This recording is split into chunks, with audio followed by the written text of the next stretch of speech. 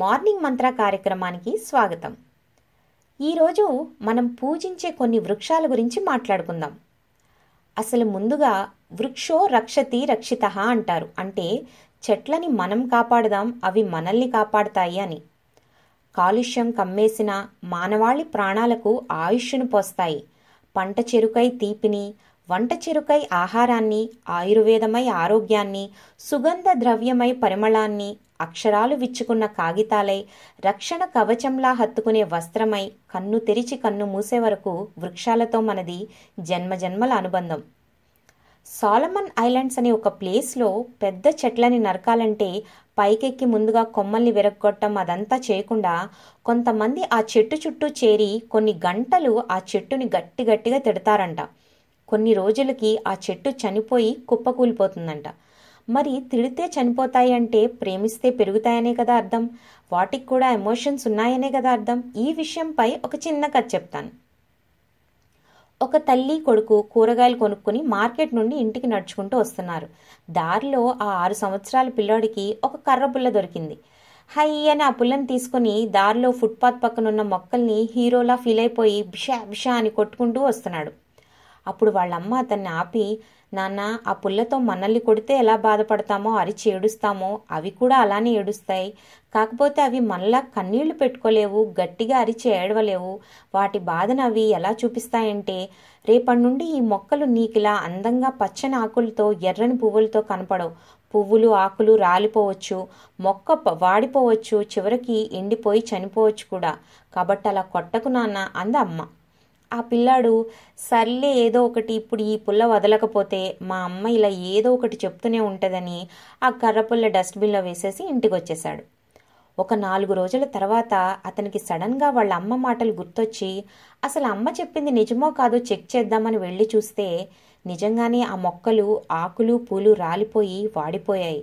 అది చూసి ఆ పిల్లాడికి విపరీతంగా దుఃఖం వచ్చి పరిగెట్టుకుంటూ వెళ్ళి వాళ్ళ అమ్మని హగ్ చేసుకుని జరిగిందంతా చెప్పాడు.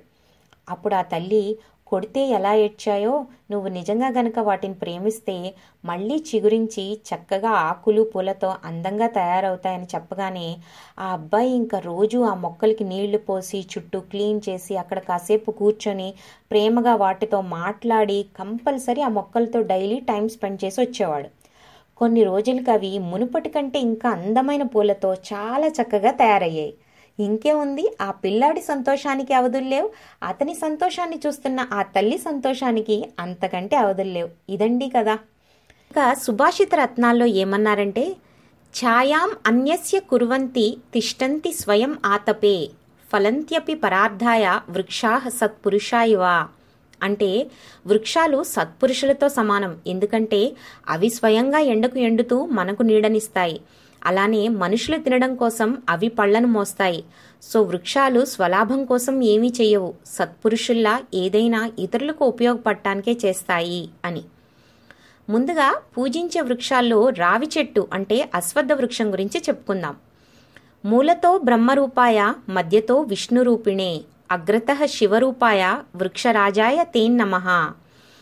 రావి చెట్టు యొక్క వేళ్లలో బ్రహ్మదేవుడు, మధ్య భాగంలో విష్ణుమూర్తి, అగ్రస్థానంలో పరమేశ్వరుడు కొలువై ఉంటారు. కావున త్రిమూర్తులు కలిసి ఉన్న ఓ వృక్షరాజా, నీకు ప్రణామములు అని నమస్కరిస్తారు రావి చెట్టుకి. రావి చెట్టు పేరులోనే రవి ఉన్నాడు అంటే సూర్యుడు.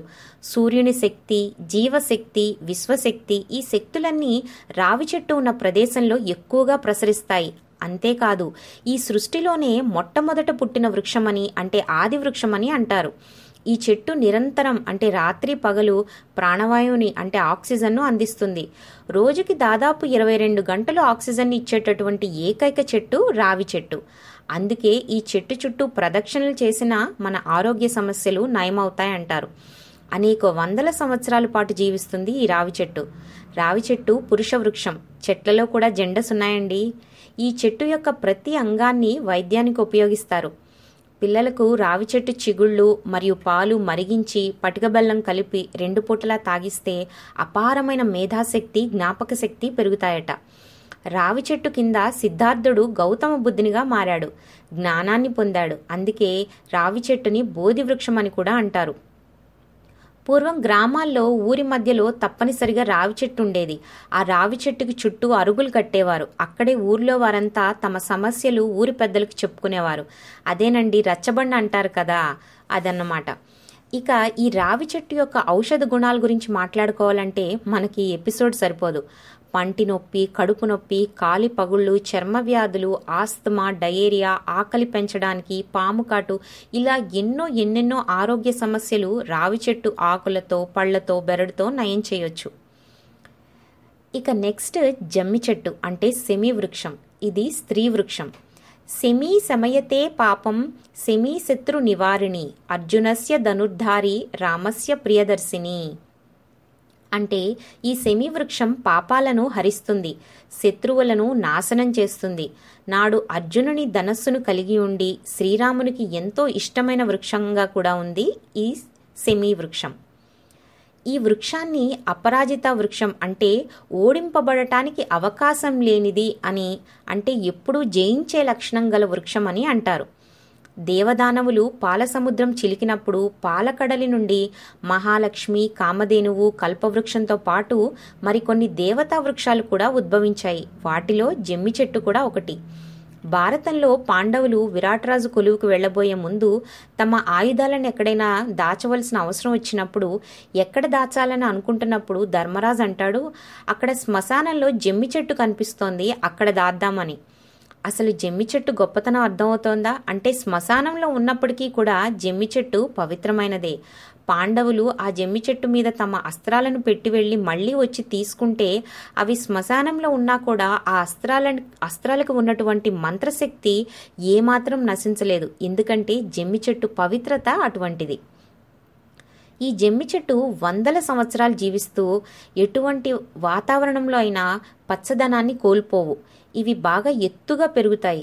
విజయాన్ని కలిగించే వృక్షం కాబట్టే విజయదశమి రోజు ఈ జమ్మి చెట్టుని పూజిస్తారు. త్రేతాయుగంలో శ్రీరాముడు రావణుడితో యుద్ధానికి వెళ్లే ముందు జమ్మి చెట్టుకు పూజ చేసి లంకకు వెళ్లి రావణుణ్ణి వధించి విజయాన్ని పొందాడని అంటారు. ఈ చెట్టు ప్రతి భాగంలోనూ అనేక ఔషధ గుణాలున్నాయి. ఈ చెట్టు ఎక్కడ ఉంటే అక్కడ భూమిలో నీరు పుష్కలంగా ఉంటుంది. జమ్మి చెట్టుకు భూమిలోని నైట్రోజన్ శాతాన్ని పెంచి భూమిని సారవంతంగా చేసే శక్తి ఉంది. చాలా తక్కువ నీరున్నా పెరగలిగే ఈ చెట్టు ఎడారి ప్రాంత వాసులకు ఎన్నో రకాలుగా ఉపయోగపడుతుంది.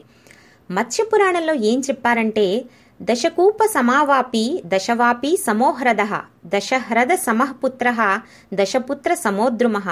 అంటే ఒక చెరువు 10 బావులతో సమానం, ఒక జలాశయం అంటే రిజర్వాయర్ 10 చెరువులతో సమానం, ఒక కుమారుడు 10 జలాశయాలతో సమానం. కానీ ఒక చెట్టు 10 మంది కుమారులతో సమానం. ఎందుకంటే ఒక చెట్టు తన జీవితకాలంలో ఎన్నో పక్షులు, కీటకాలు, జంతువులకు, మనుషులకు ఆశ్రయం కల్పిస్తూ, ప్రాణవాయువుని శుద్ధి చేస్తూ, ఎండుటాకులతో భూమిని సారవంతం చేస్తూ ఎన్నో తరాలకు ఉపయోగపడుతుంది. మరి అలాంటి వృక్షం 10 మంది కుమారులతో సమానం కాదా చెప్పండి? సమానం కాదు, అంతకన్నా ఎక్కువే. ఇప్పుడు మరో దేవతా వృక్షమైన వేప చెట్టు గురించి మాట్లాడుకుందాం. వేప చెట్టు స్త్రీ వృక్షం, లక్ష్మీ స్వరూపం. రావి చెట్టు విష్ణు స్వరూపం. ఈ రావి చెట్టు, వేప చెట్టు రెండు కలిసి ఉన్న చోట ప్రదక్షిణలు చేస్తే మంచి కుటుంబం ఏర్పడుతుందని, భార్యాభర్తల మధ్యలో ఎలాంటి కలహాలున్నా దూరం అవుతాయని విశ్వసిస్తారు. ఇంకా వేప చెట్టు గాలి పీల్చిన చర్మరోగాలు దరిచేరమంటారు. అనేక ఆయుర్వేద ఔషధ గుణాలున్నాయి వేప చెట్టులో.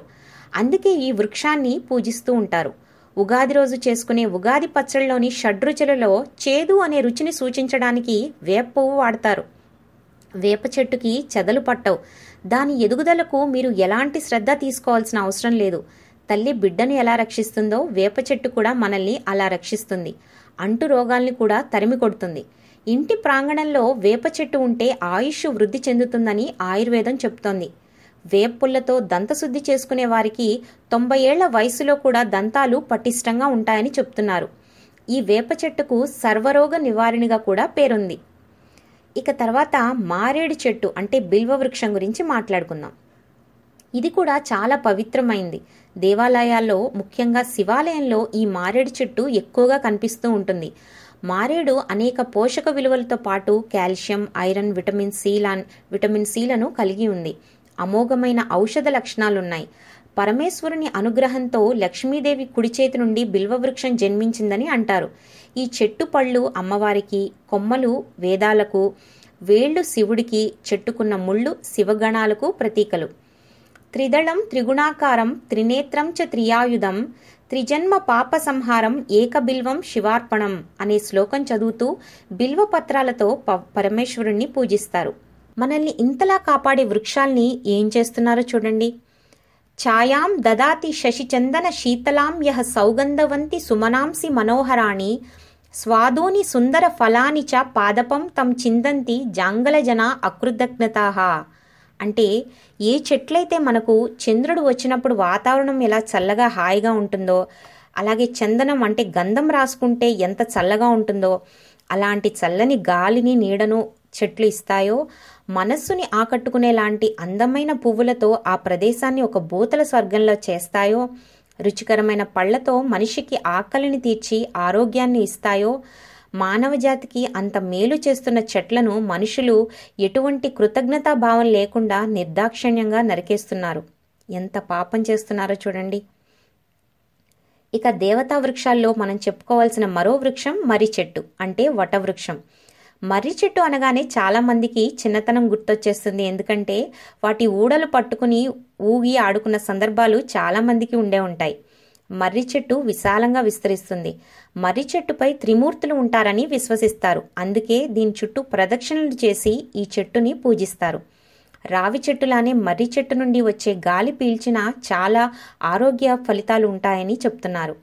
సర్వలోకాలకు గురువైనటువంటి దక్షిణామూర్తి మర్రి చెట్టు కింద కూర్చొని ధ్యానం చేసేవారట. సనాతన భారతీయ ఆయుర్వేదంలో మర్రి చెట్టు బెరడు, ఆకులు, మొగ్గలు, పాలు, పళ్ళు ఇలా దీనిలోని ప్రతి భాగాన్ని ఔషధంలా ఉపయోగిస్తున్నారు. చర్మ వ్యాధులు, దంత సంబంధ సమస్యలు, చెవి నొప్పి, జుట్టు రాలడం, మాటలు ఇంకా రాని పిల్లలకు, ఇంకా అనేక సమస్యలకు ఈ మర్రి చెట్టు భాగాలు మంచి ఫలితాన్ని ఇస్తున్నాయి. పూర్వం ఋషులు తపస్సు చేయడానికి మర్రి చెట్టునే ఎంచుకునేవారట. మర్రి చెట్టు ఏకాగ్రతను కలిగిస్తుందని వారి నమ్మకం. ఈ చెట్టు కిందే సతీ సావిత్రి తన భర్త ప్రాణాలు కాపాడుకుందని పురాణాలు చెప్తున్నాయి. మర్రి ఊడలలో కూడా అనేక ఔషధ గుణాలున్నాయని చెప్తున్నారు. విన్నారు కదండి, ఎంతో పూజించదగ్గ ఈ దేవతా వృక్షాలు మనకు ఎంత మేలు చేస్తున్నాయో. కాబట్టి ఇలాంటి వృక్షాలను పూజిద్దాం. ముఖ్యంగా వాటికి ఎలాంటి ఆపద కలగకుండా కాపాడదాం. ఇక మన మార్నింగ్ మంత్ర ఇక్కడితో ముగించేస్తున్నాను. మళ్ళీ మరొక ఎపిసోడ్లో ఎన్నో విషయాలతో మీ ముందుకు వచ్చేస్తుంది మీ మార్నింగ్ మంత్ర.